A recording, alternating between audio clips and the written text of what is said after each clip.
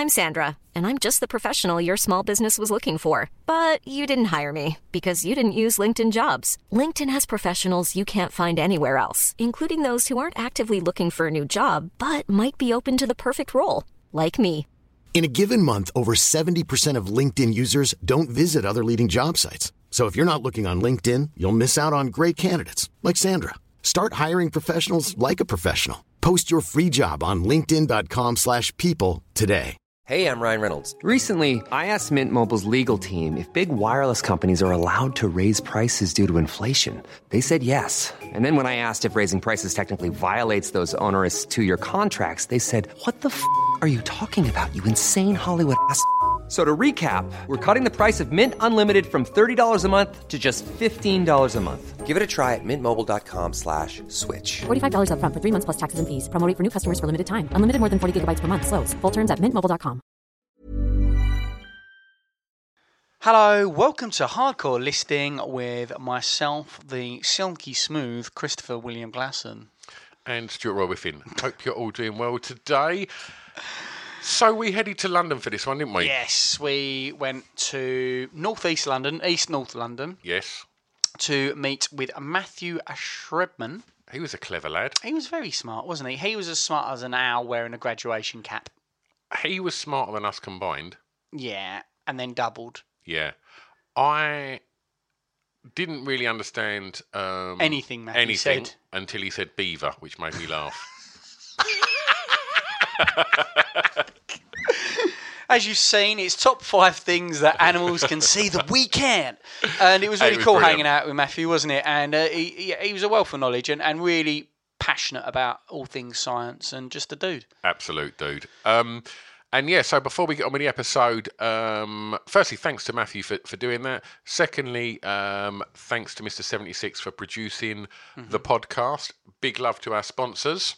Yes, Bang Boom Creative and Love Beer. So Bang Boom Creative, head over to the social media. Head over to Instagram and the Facebooks and just check out the videos he's currently making for our podcast because they are off the scale. Mm-hmm. It will be out by the time this episode comes out, but we've just received one where he has animated Christopher and I. Yeah, it's really good. And we are literally having a chinwag, and it's amazing. It's better than the video that we made the other day, which was just a setup of us dogging, basically. In North East London. So thank you, Luke, for that. Yes. So shall we onwards with the show? Keep your ears out for Poo Dance. Yes. Enjoy. It's a drunken soiree in the within.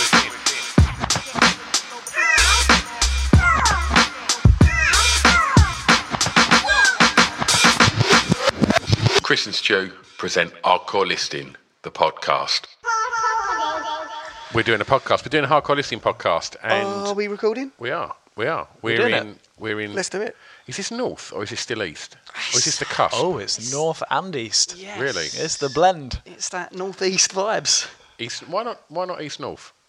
These are the important questions that we want to ask. Whoa! Let's not undermine the whole system. Let's not start questioning the system. Everything will fall apart around us. With that voice, Chris, by all means, you can take the turn today to introduce our guest. Matthew Shrebman is our... Have I pronounced that correct, Matthew? You have. Matthew, right? I'm saying Matthew correctly. A wonderful environmental scientist who I was put onto by a friend of mine, Aaron Shrimpson, a friend of yours as well, but more mine. Mm-hmm. Matthew, I watched, after that, I'd watched binge watched quite a lot of stuff that you had on your Science in the Bath on YouTube. And I just wanted to get you on because I thought you'd do quite an interesting top 5, mate. So welcome. Oh no, you've made a big mistake. Why? What have I done? God, it's not going to be interesting, is it? Could be interesting. You might be right. Wait, what are we doing? And you have a podcast as well, right? Oh yeah. I've got this podcast called A Piece of String, where we basically bring together comedians and scientists, and everybody comes and asks a question like, where is the grass actually greenest? Or like, what's the most delicious thing? And basically people, the comedians kind of throw in like funny answers, and then eventually it's wrapped up with like a scientific answer at the end. But yeah, A Piece of String, check it out. laughs and jokes, and then at the end, very serious. Everyone knows where So they serious, stand, yeah. Wrap it up, and everyone can sleep easily. Yeah. So a comedian's smart. Are comedians smart? I think so. I think comedians are much smarter than the scientists. Right. And so is science funny? I think there's this really beautiful quote in science where they say that like the biggest discoveries aren't accompanied by someone saying eureka and clicking their fingers. They're accompanied by someone saying, "Oh, that's funny." I like that. Very true. What's your top 5? Top 5. Right, I decided to do a top 5 of things that animals can see or detect that we can't detect. Is that too vague? No, I'm all over that. That is amazing. Your dog can detect a lot of things. It can detect exactly where your testicles are every time you knock on our front door, and he gets excited to see you. I have a certain way of when you answer the door of like standing because of the actual side sort on for the initial jump, which generally is targeted at the nuts. Did you pick Did you have any other ideas for top 5? I did actually. I sent them to you, didn't I? Or did I not? I think this was a long time because we did have this in the running for probably 6 months now. It's been a while, hasn't it? And I Sorry. know you had some ideas, but they've slipped my mind, mate. I had quite a few, I think. I really wanted to see like objects in space, like mysterious objects in space. Amazing, yeah. Yeah, because you know, there's like that. There was that huge like javelin rock thing that just like shot through the solar system from like some other galaxy. Yeah. So cool. So I was going to do stuff like that, but then I thought, stuff that animals can detect. But it's funny you should start with dogs, because that was going to be one of my things. Are they in an order? Have you got like 5? Is your one the best one, or is it just 5? I don't know. Yeah, it's probably just the best 5. But as we go, I might decide that one of them's the best. Is that okay? Yeah, you can rank them however you choose. Okay. It's your top 5, mate. Yeah, so you can do it how you want. And if one particularly blows our minds, because I've got some...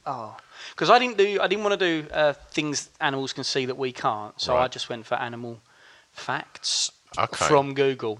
Because I didn't want to... I felt like guesswork would be more fun. And so I'm going to throw a few things in there while we do it. Oh, cool. Mine have come from a colleague of mine, a previous guest, Darren Garwood, and he for as long as I've known him, has consistently given me these facts on everything. The fact that the sell-by date on every bag of crisps is a Thursday. No. Yeah. And absolutely pointless information.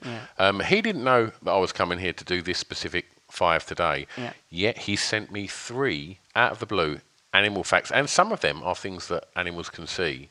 Which my reply each time he sends it is, "That's bollocks." But maybe your expertise will clarify. What's he got? Well, okay, let me give you one. Yeah. They're not going to be on your list because obviously I'm quite sure they're bollocks. But let's have a quick look. So, many small breeds of dogs are allergic to fog. I'm really sceptical about that. I took my dog for a run this morning in the fog. He seemed okay.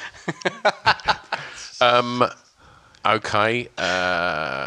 What's the Fog's other one? delicious, isn't it? Such a shame to be allergic to it. Yeah. Who doesn't want to run in I fog? love a bit of fog.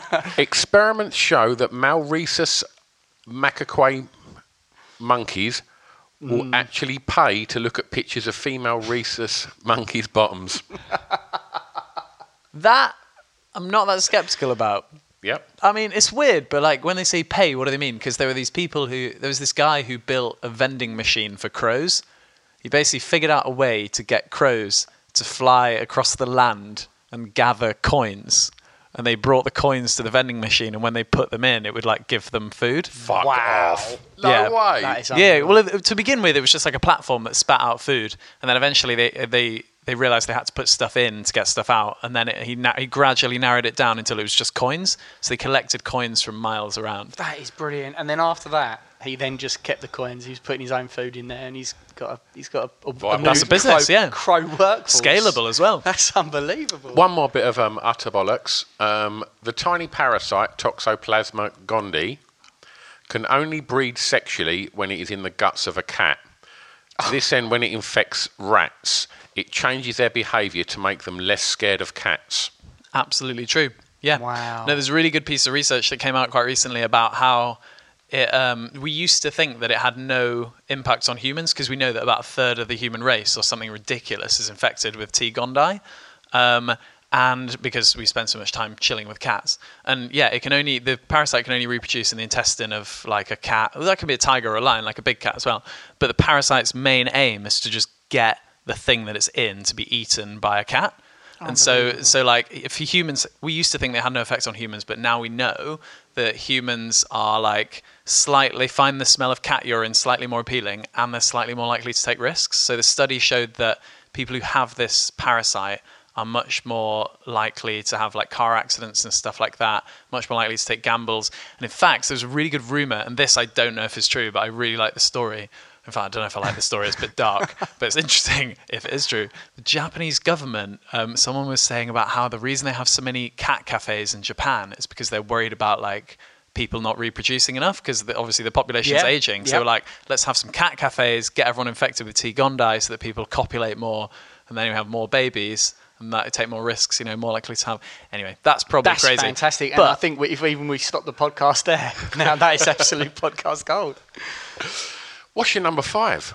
Number 5. Oh yeah, let's just kick off. So I was going to start with dogs. Yeah. So not necessarily seeing stuff, but dogs that can smell diseases. Do you know about this? I do. Yeah. So a lot of dogs that can like smell different kinds of cancer, like gallbladder cancer, is one of the big ones. But the bit that's really interesting is that this like smelling sense of diseases is not just limited to dogs. It's just that's where we've noticed it. But like humans can do it.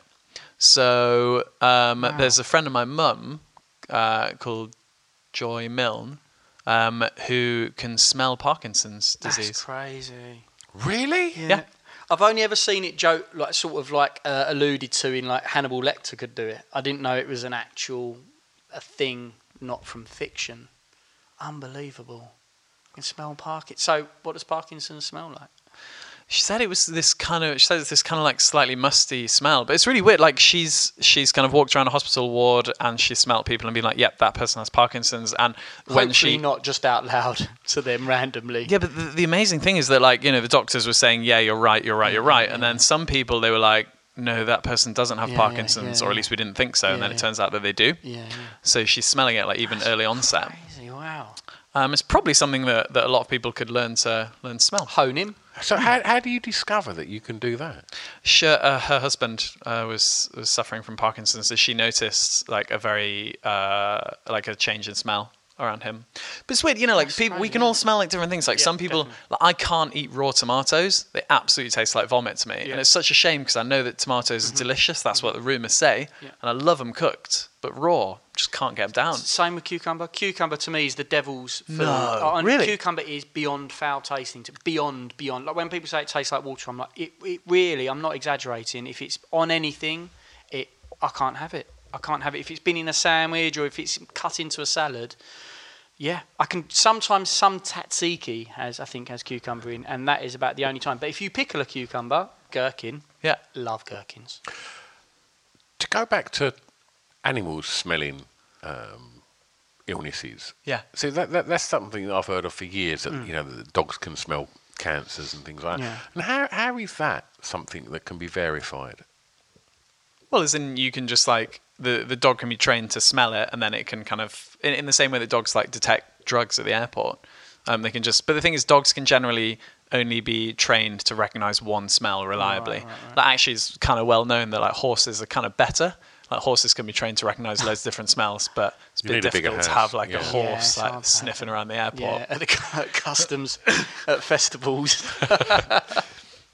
I guess because they just once you can verify it, much like the Parkinson's thing, can't you? If the dog's pointing, barking, cancer, whatever the code word is, and then they take them on and run the tests, then that's it. They know. Pointing or. You know how they do in the cartoon? They do in the cartoons, they go dead straight. Yeah, so I guess you're envisaging this medical marvel of a dog talking like Scooby-Doo, aren't you? A little bit. What do you guys reckon can swim faster, a dog or a horse? Oh, okay. I mean, this is so. There's no. Is that like carte blanche? Like, there's definitely that. There's not like certain breeds that might be faster than a horse. Let's take the fastest dog and the fastest horse. Cool. Yeah, Okay, yeah. sure.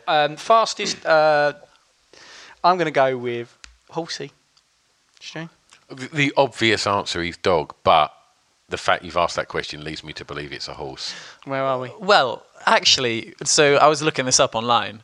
And I looked up the swimming speed of a dog, and that was like, yeah, that seems pretty realistic. And then I looked up the swimming speed of a horse, and it's unbelievably Really fast, fast. like on Wikipedia. And I was like, no. How deep is it? No. Because if it's like 2 or 3 foot. Yeah, exactly. And I was like, yeah, this can't be right. And so I checked it against the top running speed of a horse, and someone's literally just copied the same running speed into Wikipedia as like the swimming speed of a horse. It's the galloping same. in the shallow end, isn't it? Yeah, it must be. It must be. Anyway, so yeah, I went up with a friend from the Piece of String podcast actually to basically like test. We went to a horse swimming pool and we got a dog. Whoa! A horse swimming pool. Yeah. Come on. No, I'm not having that. No, That there's every one- horse there's one takes in its foal Basildon. on a Sunday to the swimming pool. Like, what is a horse swimming pool? Yeah, Well, it's I know like- what it is. It's a horse swimming pool. Yeah. But what is the purpose of that? I think it's like for therapy for them when they've got like, muscular pain. Horses really live a good life. Are we I think. talking race horses? Yeah. Right. I think it's racehorses. But we went to go and race them against one another to see the truth. Check out Science of the Bath if you want to see which of Christian Stew's right about how fast a horse, which swims faster, horse or a dog. Yep. Maybe we'll take a wager on it as well. And the winner buys the other one, the animal they bet on. So I'm betting on horse. Okay. Yep. I mean, your knowledge of animals is really shit. So It's- before we get to your number 4, Do you want an animal fact? From me? I want the one that you come up with first. Oh. So basically, Oh yeah. I misread something in haste earlier, and my girlfriend said, "Well, what facts have you got?" And I reeled off a few, and she was like, "They're really quite good." And then I said, "And there was this other one, and the elephants are the only animal that can jump."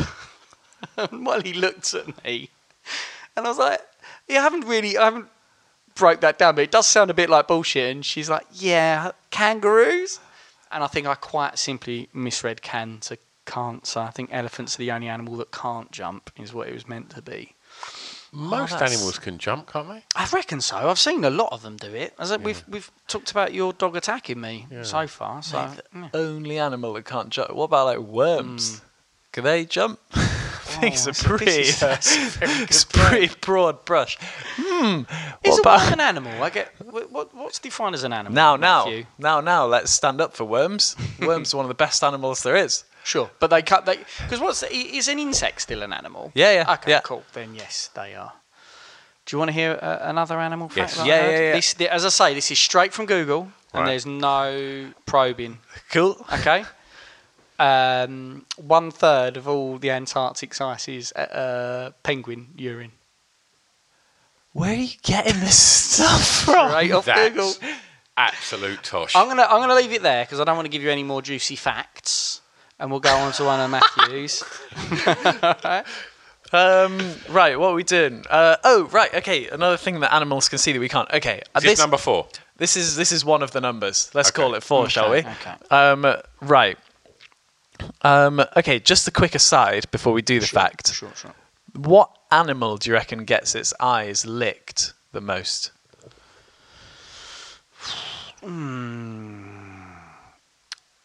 I don't know. Cow. That's a good shout. Good shout. Not correct, but they've got good lickable But eyes. they They've got good lickability. But they lick their own eyes, don't they? I'm assuming this might be some sort of like favour from one animal to the next. I don't know. Licked though. I was going to say like, things like crocodiles. Like, what animals just sit there and like parasites just eat off their eyes? Is there any? Yeah, so turtles and tortoises, like butterflies. Sorry, butterflies will like come along and drink their tears because it's one of the easiest ways they can get salt. That's why you see a lot of butterflies that sat on the heads of those little guys in the rainforest. But that's not the most. No, the most are like probably geckos because they don't have any eyelids, so they're just Right. constantly licking their They're eyes to constantly keep them cleaning moist. them. Oh, another cool eyelid fact, also totally unrelated. Beavers have got like 2 sets of eyelids, so they've got like transparent eyelid Is that underneath for- the main is that eyelid. like goggles. Exactly. Yeah. Amazing. So cool, isn't it? Anyway, Seriously? yeah. I'm loving that. Yeah, I didn't know any animal had 2 sets of eyelids. That's pretty pretty So swish. many eyelids. Too many eyelids. Any beaver facts, Chris? None that are appropriate for a science podcast. No, I can't challenge that with geckos. I used to have a pet snake, a royal python. Yeah. Loved him dearly, and my memory's a little hazy because the snakes have eyelids. Because I didn't think Monty had eyelids. I thought he just had two black eyes at the top of his head. Do they vary, snakes, in colour? Because I'm pretty positive Monty's eyes were just jet black. They had no iris in; they were just jet black. And snakes often will hunt via heat, infrared and stuff like that. But I'm sure I've seen other snakes with eyelids. Is that a thing? I'm not between sure. species. But we can slip in a number 4 to do with snakes if you want. It wasn't going to be number 4, Yeah, but just because snakes can have such sensitive lips that they can see stuff with the heat detection in their lips. So in the total darkness, they can see stuff that's like a few meters away by just feeling the heat of it with their lips, and they can use their lips to like work out which direction it's coming from. Bit like hammerhead sharks, how they have because their lips are really wide, the snakes, so they can use that to work out the direction. Sure. Hammerhead sharks, they've got like really wide noses. Yeah. The point is that they can like work out where the smell is coming from, because the smell gets to one nostril slightly before the other, so they're like, oh, it must be that direction. So they use the nose to figure out where the smell. Yeah. That makes snakes that much more creepy, man. Bit sinister. You ever seen that caterpillar that looks like a baby snake? It's really cute. It's supposed to be scary, but it just looks really cute. To scare people off of it. Yeah. Is that why are snakes poking their tongue out? Is that to taste the air, or it's not to do anything to do with the heat? Is that a completely different function? I don't know. I think it might be to do with heat detection. Actually, I thought it was. Yeah, but I'm not. I don't know that. I don't know enough about I don't know how the lips and the snaky tongue stuff. I know that people, our eyes are, for some reason, really sensitive to snake-shaped things. Stuff, yeah. It's like an evolutionary thing. Our visual accuracy is really, really high for seeing snakes in the undergrowth, far more so than other objects. Yeah. Wow. Because need to avoid those. And I've always noticed my mum. Again, this is just off. This is literally mum information now, but she said that mum-formation that cats don't like noises. So if you ever let off an aerosol or anything like that around a cat, they absolutely freak. And the same thing is a snake being worried of snakes and hissing sounds. So I don't know how true that is, but thanks, mum. Mate, have you ever seen a cat barking like a dog? No. That's unbelievable. There's a really good YouTube video of it, and the cat's just at the window of the garage, just barking into the street. Really sounds like a dog, and then this human comes up behind with a camera, and the cat slowly, eventually hears the human and slowly turns around and morphs the bark into a meow. Looks really guilty. That's unbelievable. And then it sneaks off. I think we need to share that somehow on our Instagram page. Yeah, that's fantastic. That's ridiculous. Have you got any animal facts, mate, you want to throw in at this juncture? Or you all spent with Darren's? Well, I threw 3 in at the beginning. Yeah, you sort of fired them all off. I'm quite disappointed that one of them's actually factually correct. And the other one, the crow one was that was half correct. What you said. Wait, what was the crow one again? Yeah. What was the one? That wasn't me. That was Matt. That was Matt. But your one, Matt said, used the crow analogy to say that it was half the truth. That monkeys would pay to see a female monkey's arse. That's right. Oh yeah. But they've said before that monkeys have been shown to pay for sex or use to trade for bananas, haven't they? I've seen that as a study, basically.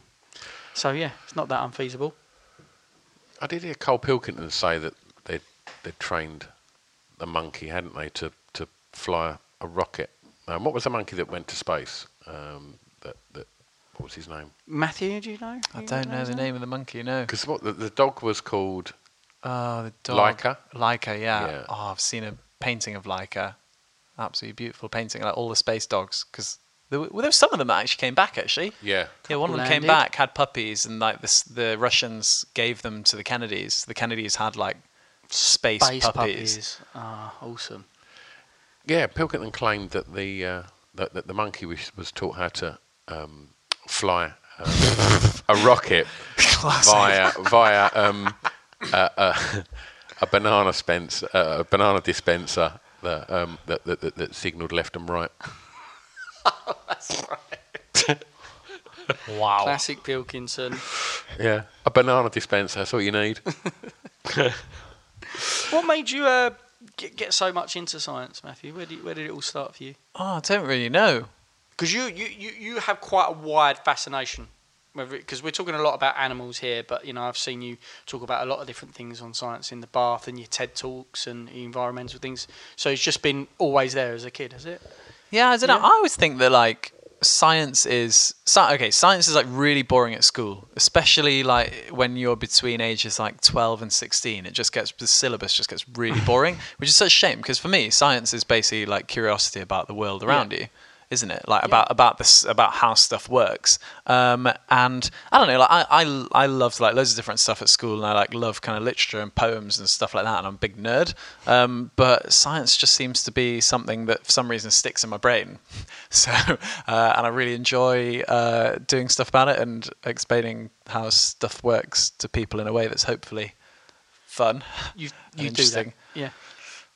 So when did it transform from just sort of digesting information to then, right, I want to present some information and do podcasts and do YouTube videos and TED Talks and stuff like that? When did the kind of process of that, and why did that sort of come about? Well, I used to be in music, so I was in the music industry for quite a few years and had a band. What was your band called? It's called Twin Hidden. Okay. Although now you could only search for Ashlad, because that's the stuff. I kind of changed the name and left it, and I'll put other stuff up later.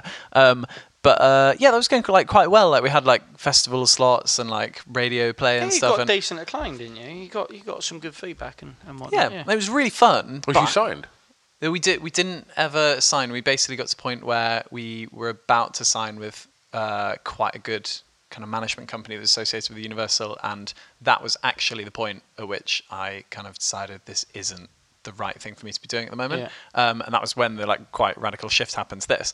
Maybe it's not radical, maybe it's logical, maybe. I just like I've been doing a bit of teaching on the side, and I really enjoyed it, and I just thought I want to like put stuff on the internet for free of just like me explaining things, and people seem to really like it.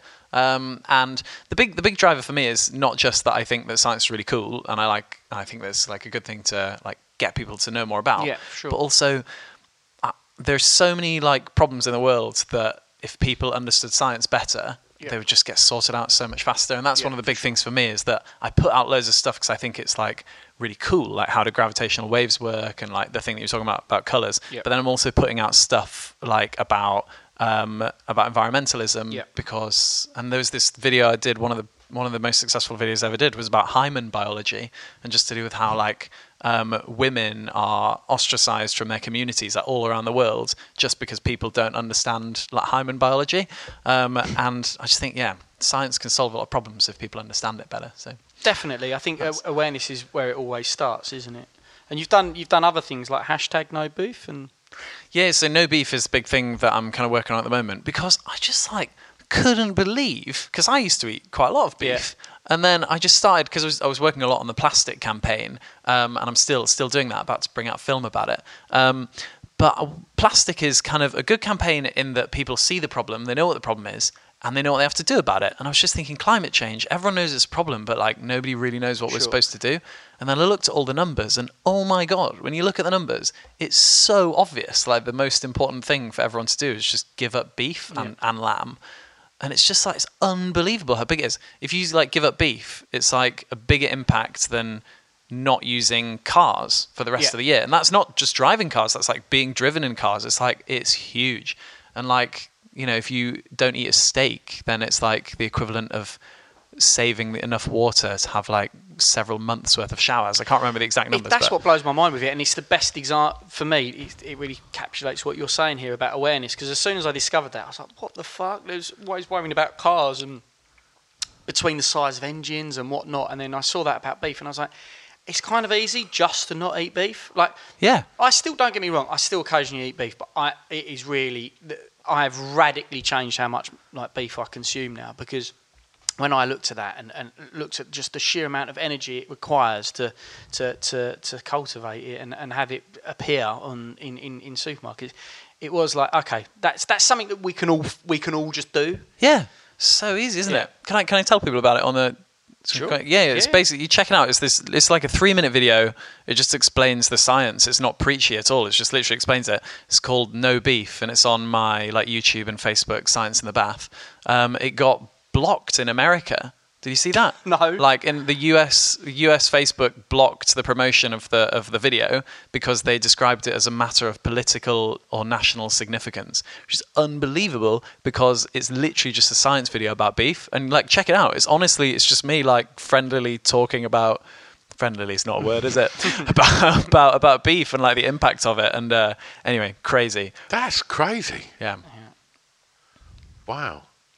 Political, but it's because people's livings are made out of it, and it's like you're telling me now that of everything I've created and cultured and my empire is now to dust because of what you say. It's like, yeah, kind of, maybe it should be, but sorry. Did you watch the Simon Amstel documentary?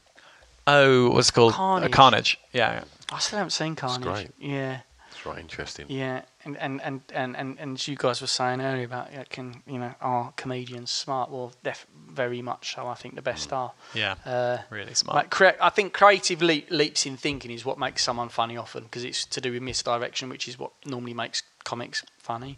But then in any form of science, really, it's those creative leaps of faith that often get you to that next level of understanding anyway. So I think there are a lot of similarities between sort of what people consider traditionally smart and obviously just funny guys like Simon Amstel, who is a legend. He's a funny guy.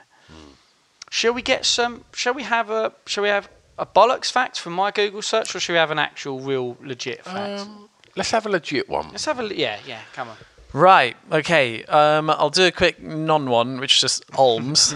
Olms is one of my favourite animals. They're like a lizard that lives in caves, and that's where a lot of the legends of dragons came from in Europe. Right, okay. Because they're like these, but they have no eyes, so they can't do the thing that I'm about to say, which is good, which is that some animals can basically see the magnetic field. Whoa. And we think it's maybe it's impossible to know because we can't know how their brains work, but because it's working via their eyes, the mechanism, we think that they might see it as a colour.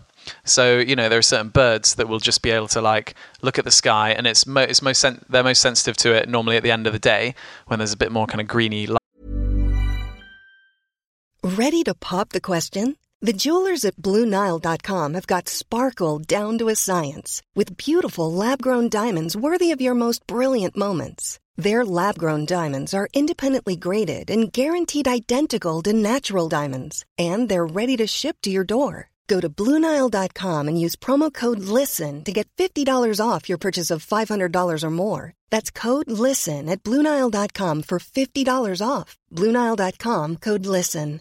Hey, I'm Ryan Reynolds. At Mint Mobile, we like to do the opposite of what Big Wireless does. They charge you a lot, we charge you a little. So naturally, when they announced they'd be raising their prices due to inflation, we decided to deflate our prices due to not hating you. That's right. We're cutting the price of Mint Unlimited from $30 a month to just $15 a month. Give it a try at mintmobile.com/switch. $45 up front for 3 months plus taxes and fees. Promo rate for new customers for limited time. Unlimited more than 40 gigabytes per month. Slows full terms at mintmobile.com. Millions of people have lost weight with personalized plans from Noom. Like Evan, who can't stand salads and still lost 50 pounds. Salads generally for most people are the easy button, right? For me, that wasn't an option. I never really was a salad guy. That's just not who I am. But Noom worked for me. Get your personalized plan today at Noom.com. Real Noom user compensated to provide their story. In 4 weeks, the typical Noom user can expect to lose 1 to 2 pounds per week. Individual results may vary. Right, and they can just see which direction the magnetic field of the Earth is pointing, and they don't see it as north south. They see it as just I keep saying see, and we don't know that for sure, but it must be I don't know, this light that shines in a certain direction, and basically, okay, shall I explain it? Go for it. Yeah. So okay, if you picture the Earth, then the magnetic field comes out of the bottom and then goes around the edge and then into the top, right? Yeah. So if you're at the bottom, it's coming directly out. So if you're stood on the bottom, the field is going down and coming out of the ground, straight up into the sky. Yeah. Whereas, and at the North Pole, it's going straight down into the ground, right? So it's straight into the ground. Whereas if you're at the equator, the field is just kind of coming past, and so it's parallel to the ground. Yeah. Does that make sense? Yeah, It's like yeah. flat against it. Yeah. So, like around here in the UK, like the field is kind of going in like 60 degrees, like down it's just in like a curved, slope. Yep. So all birds have to do is they're like, you fly uphill in the field and it gets warmer, downhill and it gets colder. They can't tell the difference between north and south. They just know like polewards or not polewards. So when the magnetic field flips, which we think it might Yeah. do soon, How often does that do that? How many hundreds? Is it every 100? it's Is it quite a not. lot? It's not like a cyclic thing, so you okay. can't predict it. So it's literally quite random. It's just like a probability thing, but we know it happens like every 20,000 ish years, and the last one was about 20,000 years ago. And the field's getting really weak, and it's wandering really quickly. So a lot of people think that we could be in for a little flip, which could be bad. And what effect is that going to have on Stuart's life? Right. He's a massive fan. You're a big You fan of love the- magnets, you aren't love you? the field. You're a big fan of magnets. Yeah, we don't know. I mean, look, the field deflects a lot of like kind of radioactive particles come from the sun. That's where the northern lights comes from, like at the top and the bottom. So we'll get a lot less. We won't be able to see the northern lights. I've always wanted to see those. That's like do you know main what? thing I've wanted to see. I went to Iceland. I went to Reykjavik to see them, and organised to go out to sea on a boat at night to see them. And when we got to the boat, said they're not out, can't see them. So we're not going to bother taking the boat out. So I was like, okay. So I flew home the next day and bought a newspaper at Reykjavik Airport to read on the way back. And third page in, Northern Lights visible in Scotland this weekend. I just thought I've flown to Iceland to see them, and I could have driven to Scotland and see them. Unbelievable. We did see them in Scotland though when we was up there. Yeah, really? Whoa. Yeah, we went to Orkney. And, Oh, wow. yeah, mega. So there's going to be a run on the Northern Lights at the moment. Get up there now. Get up there. Forever hold your peace. Yeah. No, we don't know. I mean, it might not flip. It might just get a bit weaker and then kind of come back. Because it's all to do with like the wobbly fluid in the middle of the Earth, and it could just like have a little bit of a break and then just carry on. Right. Nobody knows. Nobody knows. But Actual fact. That was just a thrown-in one, wasn't it? So this be number 3. Your next one. Wait, that was number 3, wasn't it? That was. Oh, okay. Sorry. Did we do snakes as number 4? Sorry, he's not happy at all with that. I've got more. Give me something more solid, Matthew. Got more. I don't believe in that magnetic field bollocks. It doesn't exist. Sorry, Matt. Number 2. Right, number 2. Okay, so like ants. Ants are obviously brilliant. Yeah. So ants can kind of ants do a lot of their kind of seeing with smells, right? Mm-hmm. And so they perceive things as like this like democracy of smells, which sounds a bit weird. But wait, let me explain it. So like, okay, if the ants are thinking, right, we need to get some good food, then what they'll do is they'll all the scouts are like spread off in every direction. As they go, they'll kind of tap their tails on the ground, leaving like a tiny little trail of scent. Go and look for food. And then if they find something good, then they're like, oh, this is really delicious. Have a little taste. And then they'll put their tail on the ground and leave like a much thicker kind of trail of scent. And then other ants that haven't found anything will have come back along their dotted trail, and they'll find like a thicker trail, and they'll be like, oh, I'll go and check this out. So they go along the trail, and then they find the food, and they're like, no, this food's rubbish. And so they won't like leave a thick trail on the way back, or they'll think the food's great, and they'll like thicken the trail even more. And so what happens is the ants like end up kind of voting with with like leaving this scent trail of like what food is the best. And they do the same like when they've got to find a new nest, and they all kind of like vote. And so ants have this weird way of seeing where they're like seeing the smells in a way that we can't really do. That are laid out around their environment. Yeah, that's Little crazy. smelly motorways to, Smelly motorways. to a happy eater or a hotel. Do you reckon any of those any ants exaggerate? They're like, never listen to that ant. He's always laying down a thick one, but every time I go, the food is rough. Oh, I would leave the thickest line to cucumber, mate. For me. Not Chris down that road. Oh no. Damn it. So how do they see? How's the best way to describe what they're seeing then? Is it? Yeah, it's not. I don't know if they see it. Because they're not. It's a sense, isn't it? Yeah, it's more like kind of like smelling it or like perceiving it in some way as like this. Yeah, somehow this like voting system. Yeah, I don't really know, but I like. Oh, I love ants. Like, have you heard this thing about leafcutter ants? About how they have. I think I might have said this in the TED. Did you watch? I might have already said this. But like how they how they like turn their whole nest into like a lung, because the nests go so deep, because leafcutter ants are so industrious. They have like 3 meter deep nests, and so what they do is they have these like vertical pipes going down in the middle, sucking in oxygen, and then they have these windy pipes around the edge that they dump all of their waste in, and the waste rots, and because it rots, it heats up, and that drives out the carbon dioxide out the like kind of exhaust pipes, like sucking in oxygen as well. So the whole nest is like constantly breathing. Because of like, oh mate, ants are so good. Else, that's amazing. That really is. That's really cool. We had Rick Edwards, who does the Science. What was podcast. Rick's one on? It was zombie ants, wasn't it? That's right. And it was I think it's a fungus, isn't it, that the ant accidentally ingests, and then it the takes one that over. Makes them climb. Yeah, it makes them climb, and then they just hang on with their beaks, don't they? Beaks, their mandibles or whatnot, beaks, and then they just die hanging upside down off a branch or something. Yeah. Pretty dark stuff. Hopefully we don't have that like the worms and the cats. Hopefully we don't have that hitting us anytime soon. Ants with beaks, that's scary. So you got ants with beaks. It's likely it is. One of us has already got it. Do either of you have cats? Yeah. Yeah. You might already have it. You're a big risk taker. Yeah. Well, I do love the smell of cat pee as well. You love it? Yeah. You often... Oh, you're wearing it right now? Is that? Yeah, it smells really good. It smells really good. Got some bad news for you, Matthew. Would you like my favourite... my favourite one that was given to me by Molly today, and she said, I've got some great sloth facts. And I was like, no, you haven't. And she explained a warm-up sloth fact was that there used to be one that was as big as basically an elephant back in prehistoric times. Could it jump? Megatherium, is that it? It is indeed. It is indeed. They live in Australia? Yeah, I don't know that. As far as I got was she showed me a picture of one. I went, it was hand-drawn. I went, yeah, that happened. Oh, no, but, they were in like South America. That's why we have avocados. Because like they were the only thing that could eat the avocado whole and then pass it out in a like perfect. They'd pass out the seed in a perfect like pile of manure that it would then grow in.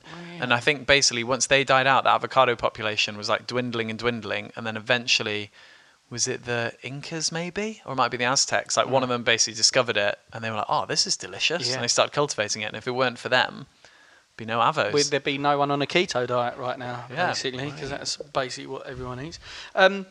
Okay, so sloths do a poo dance.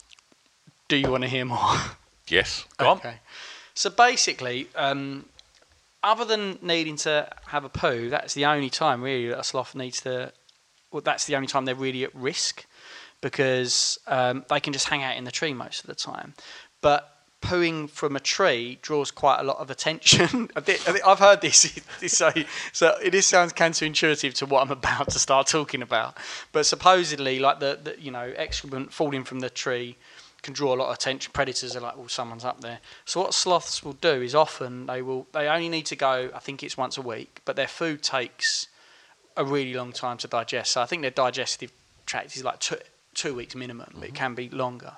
So they're quite backed up, as it were. They're probably in desperate need of 2 weeks. Senecot. Good holiday. You like sail your way through. Yeah, exactly.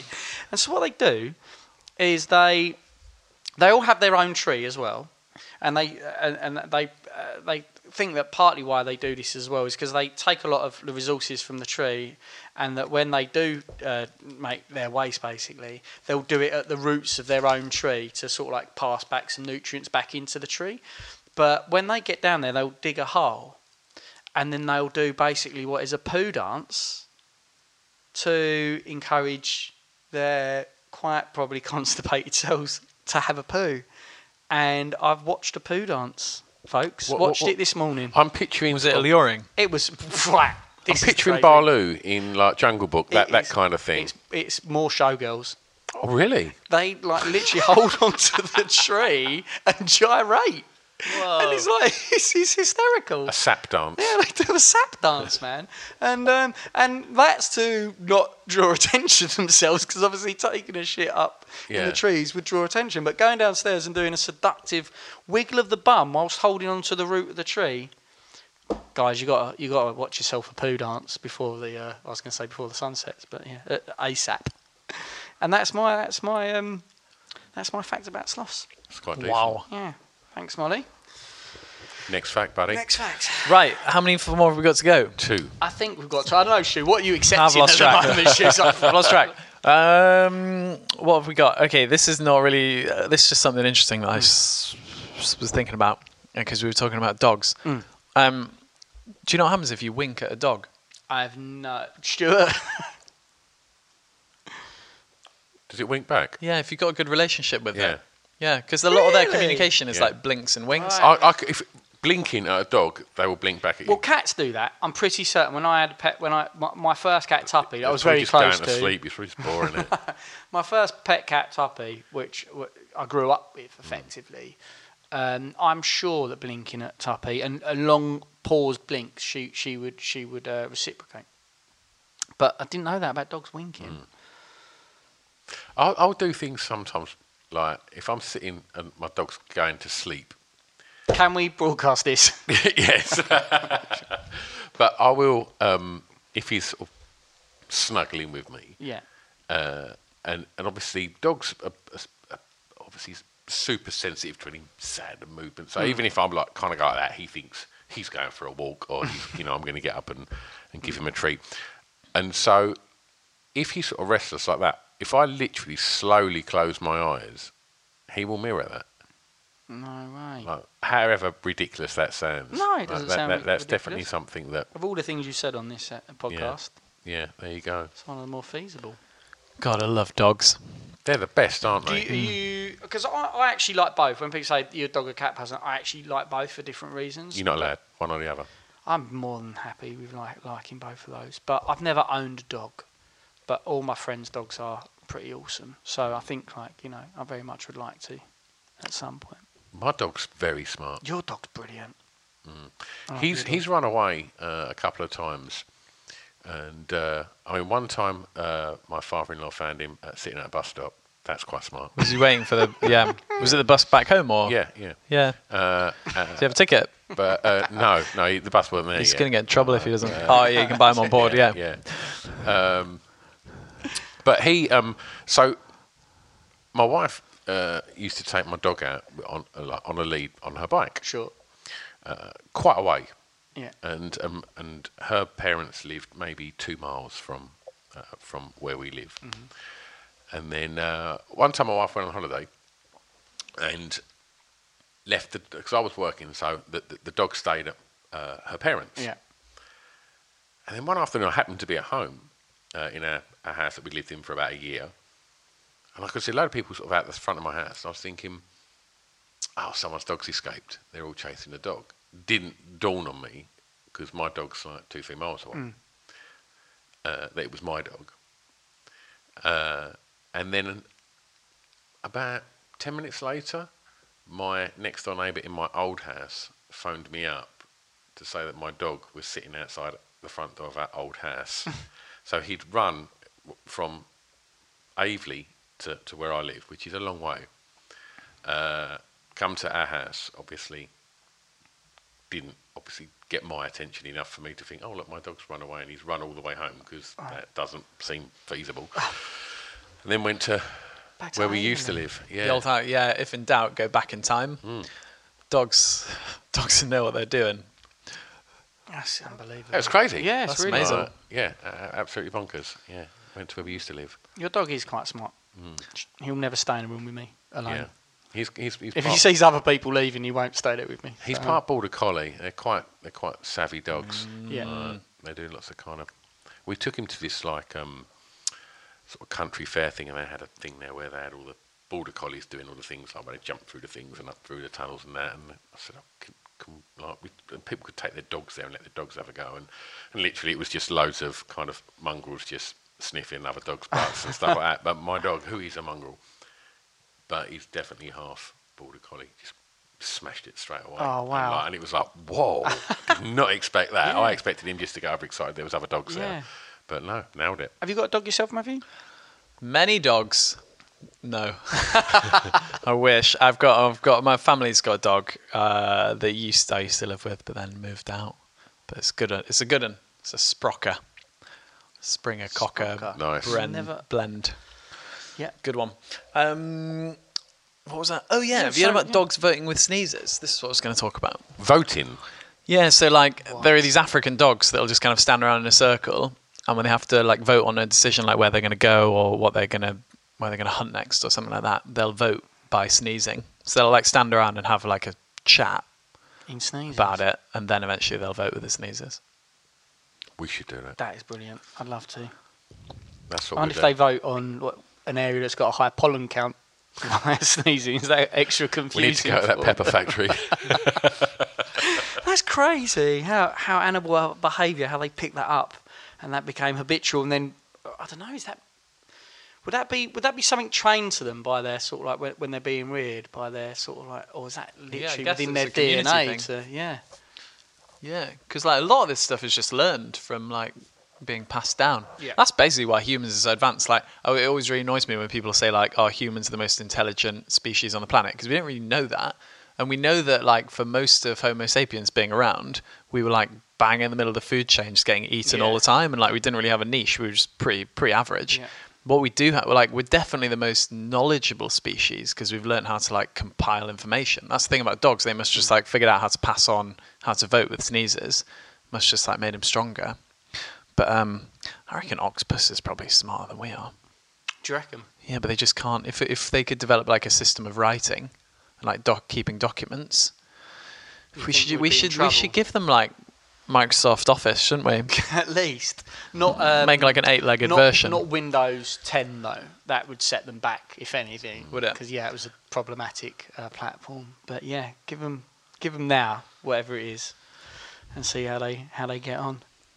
Oh, so how do we know? 'Cause I've heard that octopuses are quite smart, but what sort of tests do you do on an octopus there? There are lots of different things like, navigating mazes, like solving puzzles, and they can do all that kind of stuff. And then like social stuff. There was that experiment recently where they gave octopuses MDMA and like showed that they like had the same kind of heightened like emotional connection with our octopuses around them as like humans do. And it was like this similar thing of like, octopuses also have these kind of like relationships and like things that, That's unbelievable. Also a bit naughty, giving them pills, basically. But no, that's fantastic. I would not have thought octopuses could do that. Well, we've been going for 50 minutes and we try and keep these to the hour. So we've got about 10 minutes to squeeze the final 2 in. Right, yeah, we've got 2 left. I'd lost count. Yeah. Okay, right. Let's crack them out. So, right, bats obviously can see stuff with sound, and everyone knows that. But what I thought was kind of cool with this is that there are some humans that can do this. Humans who've trained themselves to like make really high-pitched noises and then map out the world around them. And also, this is so I tried out this thing at Imperial College where it was like this headset that they developed for people who are visually impaired, where it kind of puts these like vibrating pads near your ears, and then it's got a camera on the front, and it basically, like, if the stuff that's in front of you, it makes noises in stereo depending on whether there's stuff like close to you on the left or the right. And if it's really close, it's high volume, and if it's really far away, it's low volume. And if you look, the stuff kind of in the bottom of your vision is low pitch, and the stuff in the top of your vision is high pitch. And it sounds really complicated, but it's so easy to use. Like, you wouldn't believe it. Like, you put on a blindfold and within like a few minutes you can just navigate around with it. You can just see the world. It's amazing how, like, we're really good at using our eyes because like that's the thing that we're used to using, but if we lose them, then you can start to compensate quite well with these things, especially if you're given some kind of enhancement. So cool. The mind boggles. The first time I saw that, but actually the only time I saw that, was a young lad in America who's blind who even could get to the point where he could go out on his bike just in the neighbourhood, but he does it through a bark, basically, like a yelp. He yelps and listens. That is mind-boggling that someone can do that, and they just basically getting feedback and cycling along. I don't suppose he's tearing down the streets, but yeah, that's the one I saw. So yeah. Well, you need to explain that a bit clearer. The lad what barks, he yelps. I'm not going to do an impression of that. Right. I'm going to have to stretch your imagination a little. And then he listens, and then that's how he... how the sound reflects back, off of? Comes back to him, yeah. He's not flying down the street. He must be barking a lot. He's not. I don't know. Well, he didn't look like that. But if a car comes around the corner. Stu, I didn't get into the mechanics of it. I haven't followed him around. Yeah. Queens or wherever he was. Yeah. But it's unbelievable that they're using that technology now. But sensory deprivation always brings that out, isn't it? So you do start to rely on other senses. So is that an actual fact that if you lose one of your senses, your others become obviously they're more essential then, but do they become heightened? I think you learn to become a lot more in touch with them. Because we ignore a lot of our senses because we've got other senses that are really dominant, and they're like, oh, this one's really good, so we don't really need to pay too much attention to what we're hearing. Because we trust our eyes a lot more than we trust our ears. But if you lose your ability to see, then I think you start to trust your ears like a lot more and get used to the kind of subtleties of them. It's like it's a skill. It's like learning a sport, like getting better at throwing. It's like similar to getting better with your ears, I guess. Yeah. Sure. I'm going to film us walking back to the car, and I want you to shut your eyes and bark. No problem. We'll get that. Well, it's getting dark now anyway, exactly. So I can't rely so much on my that's all you've got. So, are we at the top spot? We're at the top spot. I know they're not in any order, Matt. Yeah, I didn't really know which one to do for this. Basically, I've just got a kind of cocktail of cool things that don't really quite fit in. So I'll just run through them really quickly. Brilliant. And then I'll tell you the one that is kind of in the top spot, even though it's not. I'm liking that. Sure. First one, jellyfish. They have this sense where they can tell what up and down is, and that's how they navigate in the ocean. Right, okay. But if you breed jellyfish in space and then you bring them back to the Earth, they can't do that. They lose the ability to tell it up from down. This is why sex in space between humans is totally forbidden, because the babies developing in space, it's known to be a total nightmare. So much of things developing in space, on gravity, so much of babies developing needs gravity. So wow. Yeah, so even certain kinds of worms, can't remember. I think they use planaria worms. They took those up there, and just breeding them in space, they would grow with 2 tails, 2 heads, and they wouldn't get better when they came back to the Earth. A baby developing depends a lot on gravity, so it's dangerous to have human space. Anyway, that was unrelated. What else was I going to say? That's worth knowing, though. Worth knowing. Up. Careful up there. And then I was going to talk about mantis shrimp. They're kind of a weird one because we've got 3 color receptors, right? We've got red, blue, and green. Mm-hmm. And because of that, we can see the spectrum of colors, because red overlapping with green gives us kind of a yellowy color. Green overlapping with blue gives us a cyany color. Mm-hmm. And red overlapping with blue gives us magenta-y. Yeah. So those are the colors that we can see. If we had more receptors like a mantis shrimp, then we could see thousands of colors. They've got so many color receptors that a mantis shrimp can see an unimaginable amount of colors that we just can't even comprehend. So there's colors out there that exist that we can't see. Yeah, because our brain just doesn't think of them as separate. It'll be all these little subdivisions of orange that a mantis shrimp can see. Which is quite amazing, I think, except for the fact that mantis shrimps' brains aren't capable of processing the colours. So, as far as we know, they have all these receptors, but there's just no point in them. I still think that's kind of cool. And also, one of my favourite facts about colours is just that magenta just doesn't exist. It's the only colour that doesn't really exist, and it's a colour that we can see, but there's no light that is magenta coloured.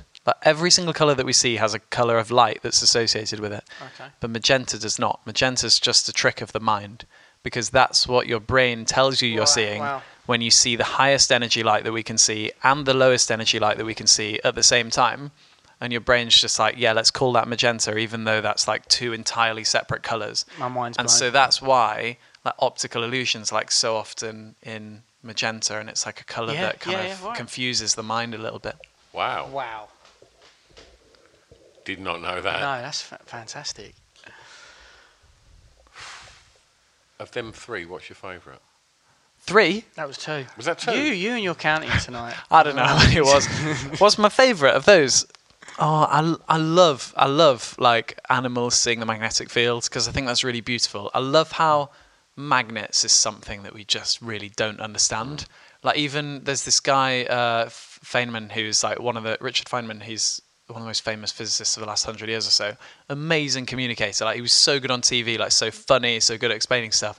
But when he was doing this like BBC interview and they asked him like how do magnets work, he just kind of like fumbled around with like, oh yeah, well, and then eventually the BBC person kept like pushing him, was like, no, but how do they work? And he was just like, well, eventually he just had to be like, yeah, no, nobody really knows. Wow. And it's just this kind of like really mysterious part of the universe that we still, we know a lot of things about magnetism, but we just don't know where it comes from really so much. It's so mysterious. I love it that there are animals that can see this like mysterious force. Wow. Good choice. Yours, mate, out of all of that? Other than the poo dance? I do quite like that one. My mind's blown. Yeah. Like literally every single fact that you've reeled off today is the sort of things that occasionally get sent to me by my friend, which I just think that's not true. You've had them verified by Matthew. Yeah. You know now. The fact that magenta is a trick of the mind has kind of spun you out. It really, really did. Yeah. I think to close this, I should just give one last fact. All right. And before we close, have you got any more, Matt, that you wanted to squeeze in? I was just going to talk about reindeers and how they like to eat this like hallucinogenic mushroom called fly agaric. Do you know about that mushroom? It's got nothing to do with anything. I was just thinking about it. It's just this. It's this. It's got nothing to do with anything. I was just thinking about it a lot. It's a weird thing that makes them kind of go to sleep, and then when they wake up, they have like oversensitivity of their muscles. So like if they're trying to move their leg like a tiny amount, then it will move a huge amount. Right. And so like once they've eaten it, they'll, if they try and like jump a little bit, they'll jump really high. And it's thought that this might be where the kind of idea of flying reindeer came from. It's like reindeer just eating fly agarics and then like just jumping really high, and people being like, why are they trying to take off and fly? And we think that's where the kind of myth came from. That's incredible. Yeah, that's brilliant, man. Wow. What makes you hunt these facts out? Do you often, is this like your, like, when people disappear down some kind of like, some people get disappeared down a YouTube hole. Are you down an animal facts hole? Actually, I never do that. I should do that more. Like, I don't spend enough time just kind of browsing the internet and like finding interesting things. Actually, what happens now is a lot of people just bring me stuff, and I'm like, yeah, this is so cool. And I also kind of like discover, like keep trying to discover stuff as well. Yeah, I don't know. Just these things stick in my brain because I think they're really cool. So if people want to listen to your podcast, where can they find it? Oh, yeah. If you search A Piece of String or String Podcast anywhere on the internet, it's on like all the things, Spotify, Apple Podcasts and all that stuff. Then you can listen to that. And if you want to see me talking about scientific curiosities from a bath, sometimes not, then just search Science in the Bath on Instagram, Facebook, YouTube, any of that stuff, or Matthew Shribman if you can spell my name, but my name's really... It's just not a good name for saying on the podcast and getting people to spell. So, and what's coming up? So I'm about to release a video about. I've got a few like environmental videos coming out, like this one about soil erosion that I did with the French government. That's coming out in a few weeks, and one about plastic pollution. That is going to be. Yeah, there's a really scary thing at the beginning, which like hasn't really been announced yet. It's like a new bit of research, and I think I might be one of the first people to put it out. Wow, ooh, it's scary stuff. But on the kind of cheerier side, there's also what am I doing? I'm about to release the horses versus dogs, like what can swim faster. And I'm about to release this other thing about aerogel, which is like this really beautiful. We used it a lot in the 80s. For our hair, didn't we? Or is that a completely different thing? I think that's a different thing. Could be the same. It's this like, I'm not going to say too much about it, but it's just this really beautiful like material that when you hold it up, it literally it simulates the sky. It's like the sky in your pocket. Like it looks this beautiful blue unless you hold a light behind it, and then it kind of glows yellow like the sun. It has these like amazing, like curious, weird properties, and I'm about to like release a video about that'll be aerogel. Ooh, and I'm also about to release a video about how to survive at sea if you've got no water to drink and no equipment. Yeah. That's really important. Yeah, wow, yeah. And some other stuff. I'm curious.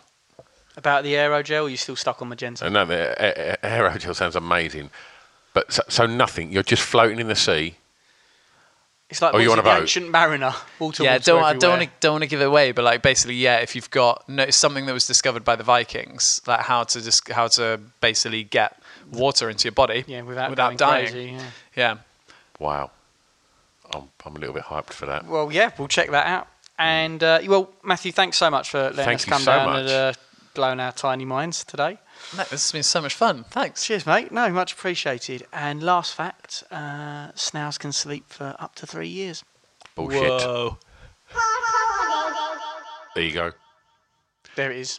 Was that the most intelligent episode? No, Rick Edwards was another intelligent one, wasn't it? Yeah. All the others were like borderline. Yeah. Right. Not. I'm still blown away by magenta. Yes. And yeah, I mean, wow, magenta, eh? It's not even a colour. No. Great episode, and we also recorded one en route to Matthew's office where we recorded that episode, and that's available on Patreon. So Patreon, if you're unaware, is another social media platform on which we host a weekly podcast of Hardcore Listing, which isn't available to the general public. No, we charge for it. You can pay $1, but the next level's $10, and it really helps us, even produce it. We've just had possibly our BR800 that we record on die on us. Yes. So it's good to know that we've got the money to pay for that, and I haven't got to put your ass to work on the streets. I can't go back there, mate. I can't go back there. They don't want you back. No. Every time I'm refused entry to Stringfellows. It's just the demand view's too high, isn't it? Exactly. I know crazy. That if I have to go back there and remove my garments for money, then I don't think I could look the kids in the eyes again. All what right. are they doing at Stringfellows? So yeah, Patreon is a thing that we do where, like I say, there is another episode released each week. And so when Chris said it's $10, that's $10 a month. So that's £7 a month. So that is literally £2 and a bit each week for a completely new episode. There's loads of other bits and pieces goes on the Patreon where you can chat to us. There's a news feed type thing, and we get free tickets. You get free tickets to any live shows and stuff that we do, and you get to pick the top fives as well. That's the main thing as well. That's the fun bit. Yeah. So, we done? I think we're done. Good. You're boring me. Now go away. Oh yeah. Sorry, I've butted in yet again. I just want to quickly tell you about this magazine. It's called Pod Bible. Now, Pod Bible is the new essential guide to podcasts. It's put together alongside Spotify and Acast, and it's a one-stop shop to tell you all about the podcasts you maybe know about, but definitely about a load of the podcasts that you probably don't know about that we think you should know about. I mean, in the first edition, there's interviews with Adam Buxton, interviews with Craig Parkinson, there's features on Jade Adams, and there's just an abundance of information about so many exciting podcasts that are out there.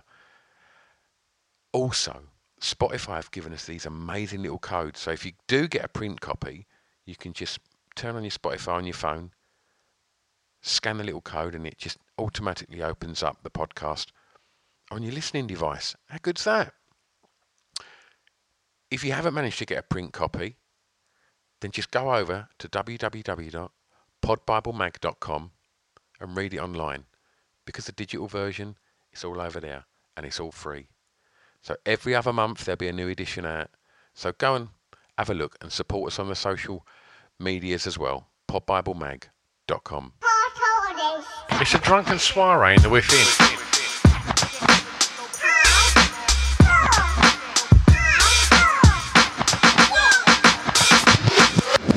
Chris and Stu present Hardcore Listing, the podcast.